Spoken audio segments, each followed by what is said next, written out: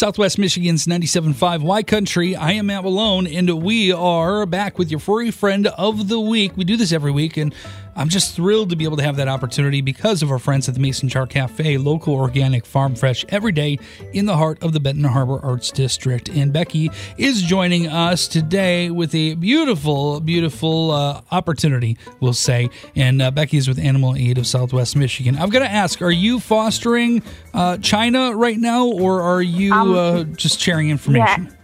Actually, I am fostering her. Okay, very cool. And I have to say, again, China is her name, and she is as beautiful as fine China, in my opinion. I don't typically gloat, we'll say, about how beautiful a cat is, but she really is a beautiful cat, isn't she? Yes, she's lovely. She's very silky, all black, with huge gold eyes, and a lovely personality. Wow.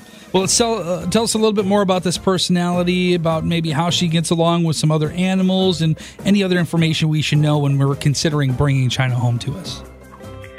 China was one of our medical rescues. We specialize in trying to help cats that might be overlooked if, they ended up at animal control that have some special needs. She had a hernia. She was in Berrien Center when she was found. She was a stray, and we responded to a Facebook post about her. So that's one of the pictures I sent to you guys. The hernia wasn't too bad, so she went into the vet, and they prepared it. It was very small, but could be very potentially dangerous, and she was spayed. So she's been with us about a month now, so she's all mended up. She's good with other cats.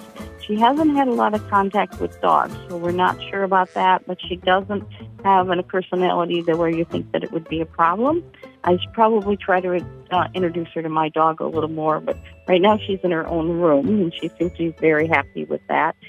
She's got a couple buddies in there with her, and she's just a very sweet, very young cat that really appreciates any, extra attention she can get.